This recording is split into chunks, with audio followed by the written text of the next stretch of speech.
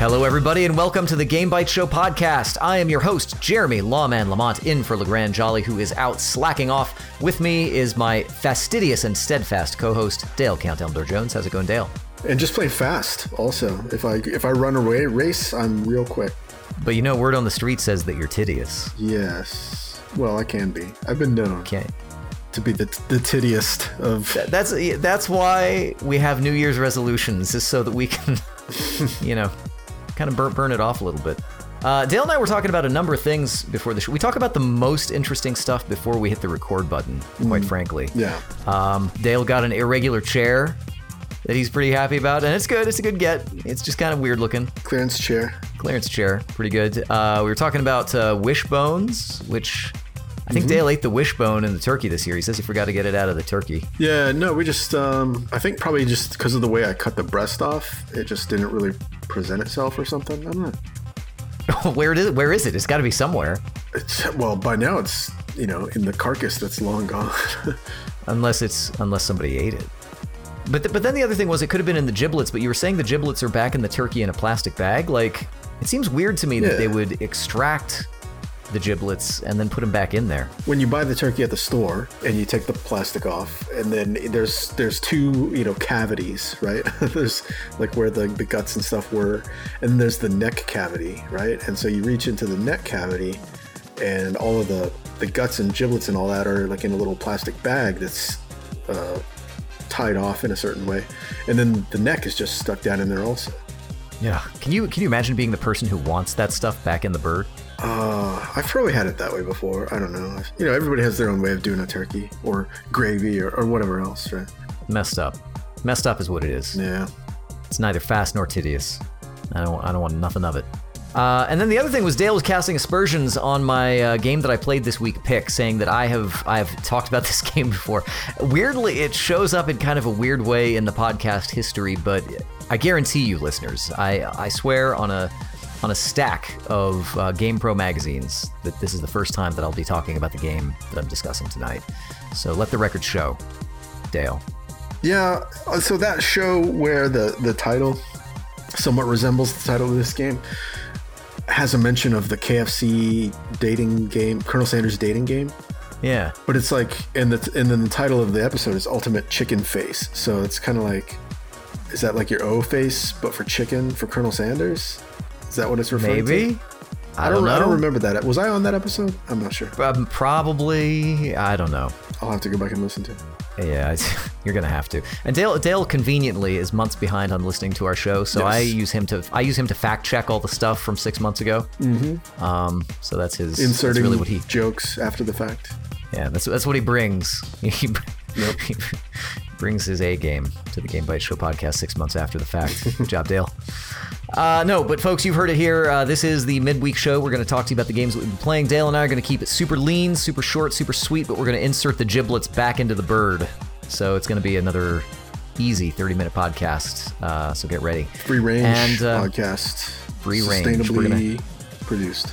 We're going to take the three most convenient animals that come to mind first. I'm going to stuff them in one another. I'm going to stuff a quokka inside an armadillo, inside a toucan. Inside of a pangolin. Oh my gosh, they're so delicious. Honestly though, like one quick thing before I start talking about video games, I always imagined that if I was going to eat a pangolin, because I've thought about this, I would eat it a little bit like an artichoke. Yeah, where you like use your teeth to pull the meat off. Yeah, exactly. See, there you go. Yeah. Dale knows what I'm talking about. Artichokes are a pain in the ass to eat. I know, and the artichoke hearts are actually kind of like the worst part of them. People always pickle them and stuff, or like put them. You find them on pizza sometimes, and it's like, what the hell's going on? Why would you do this? By the time you're pickling it, it's former food already. It's too late. Yeah. You can't save it. Yeah. All right. Well, speaking of stuffing animals inside other animals, I'm going to go ahead and kick us off this week by talking about my game, which is new to the Game Bytes Show podcast, never before discussed nor referenced in any previous episode. I'm going to be talking about You sure you didn't play this on the Vita? He doesn't realize it. He just made a great face, though. I love Dale face. I'm going to talk about Ultimate Chicken Horse. Ultimate Chicken Horse, which is a real game. And these are animals that you can stuff inside one another and devour the flesh. No. Ultimate Chicken Horse is actually not a new game. I've been playing a lot of new stuff. I thought I'd go back to something old and crusty for once. And so I found Ultimate Chicken Horse. Ultimate Chicken Horse came out in like 2018, something like that. And it is a kind of build as you go platformer. It's essentially a party game. And it's pretty fun. I got to say, I wasn't quite sure what to expect playing Ultimate Chicken Horse, but it is way fun. Ultimate Chicken Horse lets you play either online or locally with up to 4 players, where each person gets to be an animal. And the animals that you can pick are a raccoon, a lamb, a chicken, or a horse. Unfortunately, the raccoon and the lamb don't get any billing in this game, but they're the best animals in my opinion that's weird. to play. Yeah, it is kind of weird. I always pick the raccoon. It's just my spirit animal, my natural ally.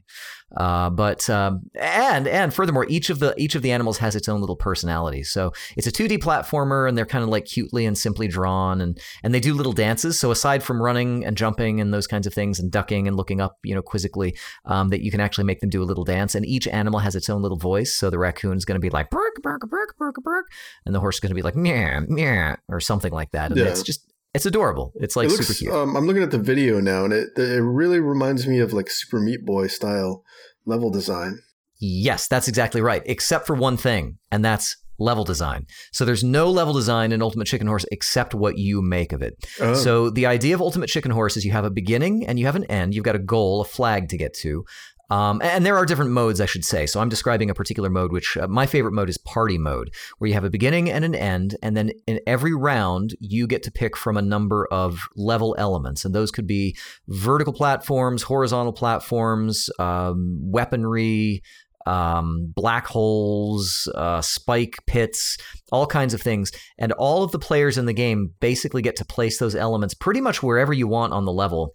And the goal is that you are kind of playing a little bit of a game of I don't know, chicken, I guess. I'm not really sure what to call it, but basically you want to get to the end of the level, but get no one else to the end of the level. So you want to sort of place a little bit of a bet on what you are capable of doing in platforming, or barring anything else, just mess everyone else up on their way to the goal. And after every round, some people or no people, well, animals, will get to the end of the level and points will be allocated. If nobody gets there, how does the screen adapt to, like, if two people are going in wildly different directions, like off the left and right side of the screen at the same time? It just pans gently. It's actually not as big an issue as you might think. But if it pans, or does it zoom out? Because if it pans, it zooms and stretches and then kind of sort of do that thing that you get in like New Super Mario Brothers, where the screen is maybe scrolling a little bit and somebody gets killed by kind of getting caught in between some terrain. The levels that come with the game are typically very limited in scale. So usually you don't find yourself worrying about that too much. There is a mechanic, or there is a mode in the game where you can play completely user-generated levels from scratch, and those have bigger dimensions, and I've seen some of those, get kind of zoomy outy. But ultimately what you end up with is in the moment-to-moment play is essentially chaos. Because as you place elements, or you can actually pick bombs that will destroy elements, and you can basically reconfigure the level and remix the level after every single round. And so you might, and you can sort of keep track of which people are really good and which people are really bad, and be like, oh, everybody's going this way. I'm going to block that and try and figure out an alternate route for myself. And I'm going to sneakily, because I think I can jump vertically over that thing, and everyone else is trying to go straight through. And it turns out to be just like great fun. And you only get one chance to make it through. If you hit a hazard, if you get spiked on spikes, if you fall down, that's it for that round, and you just have to wait for everybody to either die or get to the end, and then points are allocated, and then you essentially do it again. And I don't know that there's a lot more that I can describe about it, except that it's just really fun and dynamic. And I think that's something that we don't see in very many games, is a moment-to-moment dynamism like that, like where you can essentially change the parameters of the game that quickly. And I might be overstating it a little bit there, but it just really is fun to have a kind of a framework to play within, to, you know, kind of competitively, cooperatively. I mean, there's not really much cooperativeness to it. I mean, it is fully competitive, but you kind of have to riff on other people as well. And Right. you know, like, oh, that guy put that thing down there. Well, I'm going to trump that by putting down this, you know, swinging pendulum killer thing. And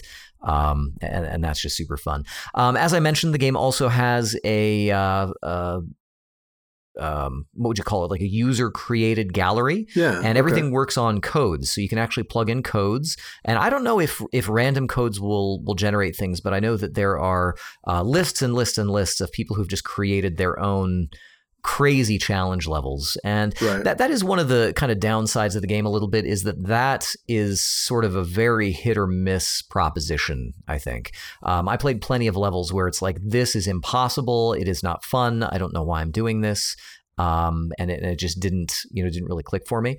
But all the rest of the modes, are just, it's just really fun. There's just a really fun, like, you can sit a bunch of people down, and presuming that they have at least some interest in playing a, you know, Dale, like you said, a Super Mario or Super Meat Boy type game. I mean, as long as you don't have people who are like, no, I'm not even going to try that. You can get a pretty good game going. Cool. And the trick is that it's hard, I think, to balance the impossibly difficult, because there's no restrictions. Just anything that you can place on there is fair game. But it is something that moves quickly enough, and it gives you the opportunity to self-correct by deleting and reconfiguring and changing things around, that it doesn't really become that much of a problem. And it's just very improvisational.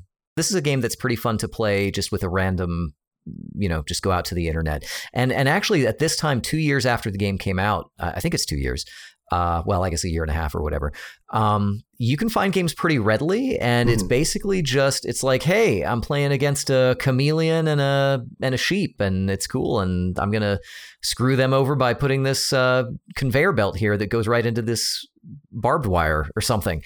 And that's how it plays. And that's like the whole thing. The game is pretty inexpensive. I want to say it's like normally $15. It is on lots of different platforms. As far as I know, it is not cross-platform, which is kind of a shame. It would be really cool if there were. I was seeing on the Steam promo video, it is PC crossplay with Switch. Okay. So I picked a loser here and played it on the PlayStation 4. But I did play it from my PC via remote play, which was pretty sweet. So that's all right. Shut up, Dale. That's just how I roll. I don't want any of your judgments. No, but I mean, there seems to be a pretty decent pool of players, I think, to choose from. And again, I think it would be fun. I haven't tried it yet, but I think it would be fun to bust this out at a party. The music is really fun. It has sort of a not really a jazz sort of thing, but almost like a Wicca Wacka guitar, kind of like a blaxploitation sort of. Okay. Funky, jazzy. So it has sort of a Curtis Mayfield kind of vibe to it, which I dig that too. And that's it. So I would commend to you, if you are ever, because it happens sometimes where you're looking for like, hey, I've got, you know, people to play a game with. I'm trying to think of something fun. I can recommend to you Ultimate Chicken Horse. And the fun thing about it, so the reason that it's called Ultimate Chicken Horse is that when you win a match, like when you get the most number of points for a set number of things, you are the ultimate whatever. You're the ultimate horse. You're the ultimate raccoon. But you can never be two things at once, can you? No, that's true. You cannot. So how the mystery of Ultimate Chicken Horse continues. Maybe if there's like a photo finish where both get there at the same time or something. It could be. You're the ultimate chicken horse. Actually, the what it is you take the chicken, you stuff it inside the horse, you cross the finish line at the same time, crack the wishbone, you're good to go. Dale, what have you been playing this week? That's right. So I have been playing a game that I came to from a couple of different vectors. First, it's a game by a guy called Terry Kavanagh, who you might remember from VVVVVV. Yeah, which just saw its 10th anniversary, I think. That's a fantastic game also. Yeah, it is. That and Super Hexagon is one of his. Oh, and yeah. Was there something else maybe? Or he might have gone from Super Hexagon right into this game, which I think is still fairly new. It's called Dicey Dungeons. And it's one that I kind of had my eye on for a while because I followed him on Twitter, like years ago. And I was just like, as he's been having the like indie game jams and all the other stuff that goes on in that community, like this game has sort of been, I think, his main project that he's been doing for a while. That's funny. I'm actually looking at his gameography at the moment, it's all like that sort of game jammy stuff. Yeah, most of it. Like, how many of those are releases? Do we know? A ton of them are on Adobe Flash. Okay. So if that tells you anything, but Dicey Dungeons is I think the newest one on there. I can just go to his like store page on Steam and see what all's on there. It's like, oh, it's literally just those 3 games that I mentioned. So he's got one game. Let me try this out. He's got a game that was released on Flash and Ouya, rest in peace, called Baba Dalgarag Takaminaran Konbrontoneran Tuon Thun Trovarohan Skon Tuhu Hurdenen Thurnuk. Okay. I hope you didn't just summon a demon or something. So. I'm not sure what happened, but I'm feeling my giblets right now. So Dicey Dungeons, aside from being, the next game in his hit series, I'll go ahead and call it, VVV, the V's, and then Super Hexagon. I call it V 6 times. Is my that works also, right? I played Super Hexagon back on my like iPhone 5 back in like 2012 or something. Oh yeah, that game was awesome, and so simple too. Yeah, very simple and extremely difficult at times. But enough about those games.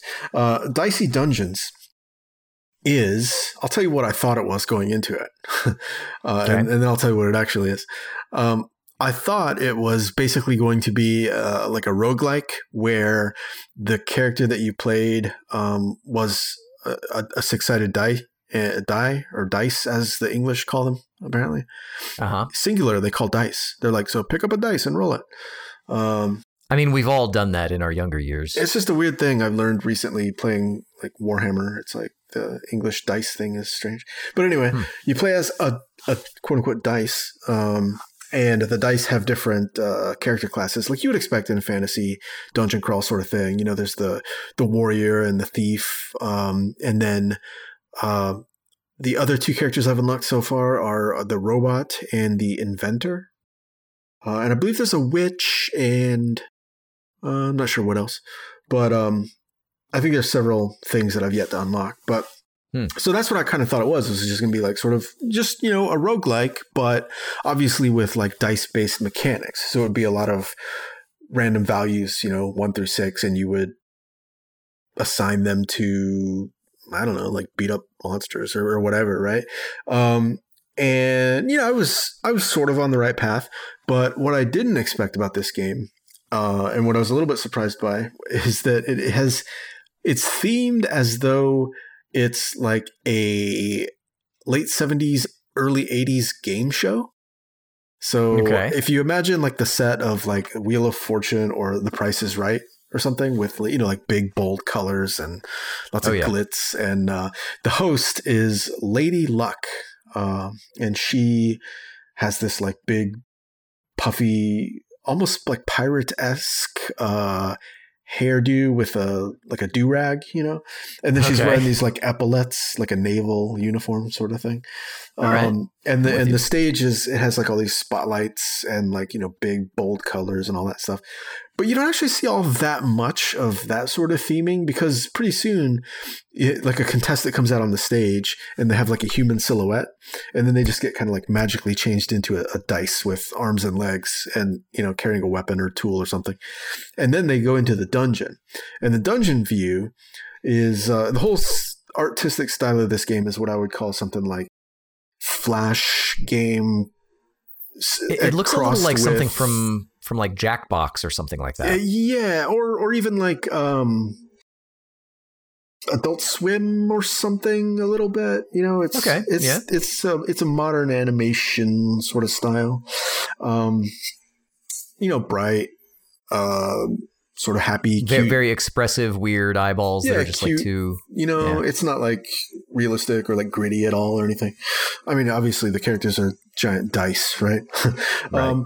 But so briefly, the way it works is it's a lot like Slay the Spire, which is the card game deck building roguelike that I chose for Game of the Year last year.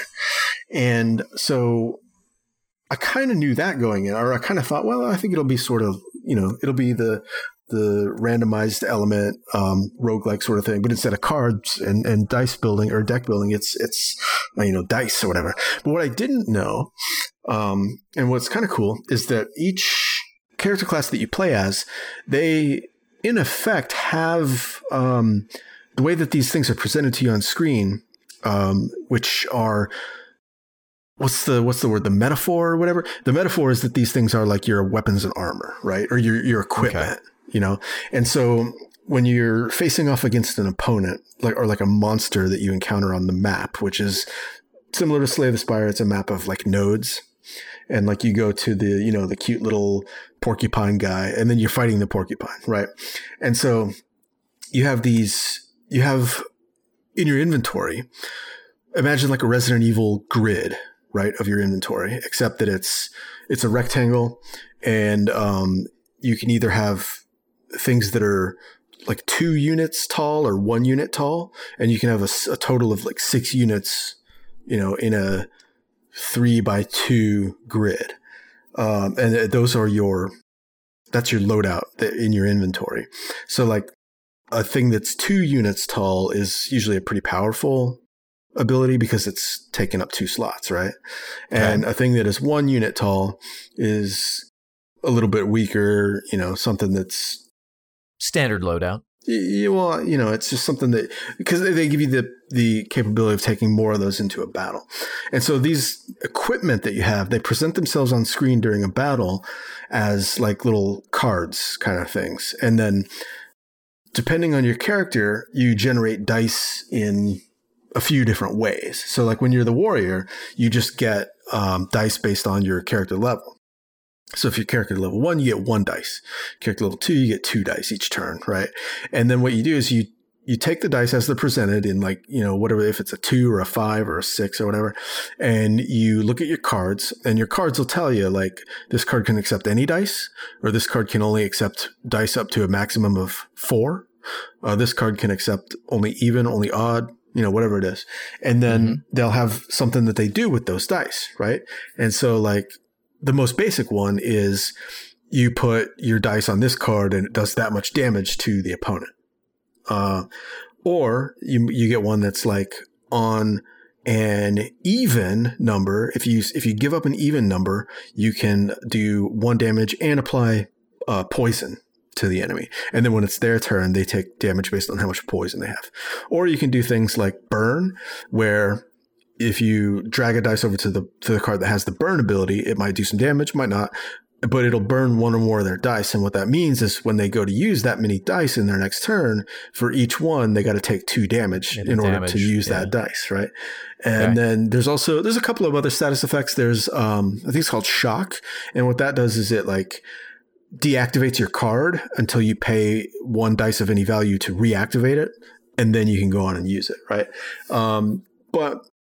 So the way it plays out is each character progresses through a dungeon, fighting enemies, and then gaining more and more equipment to choose from. But you're always limited to that like very, rather limited selection of things that you can have on your screen, right, at one time. So you're looking at the new cards that you're getting, or the new abilities or equipment or whatever, and going, do I like my current setup?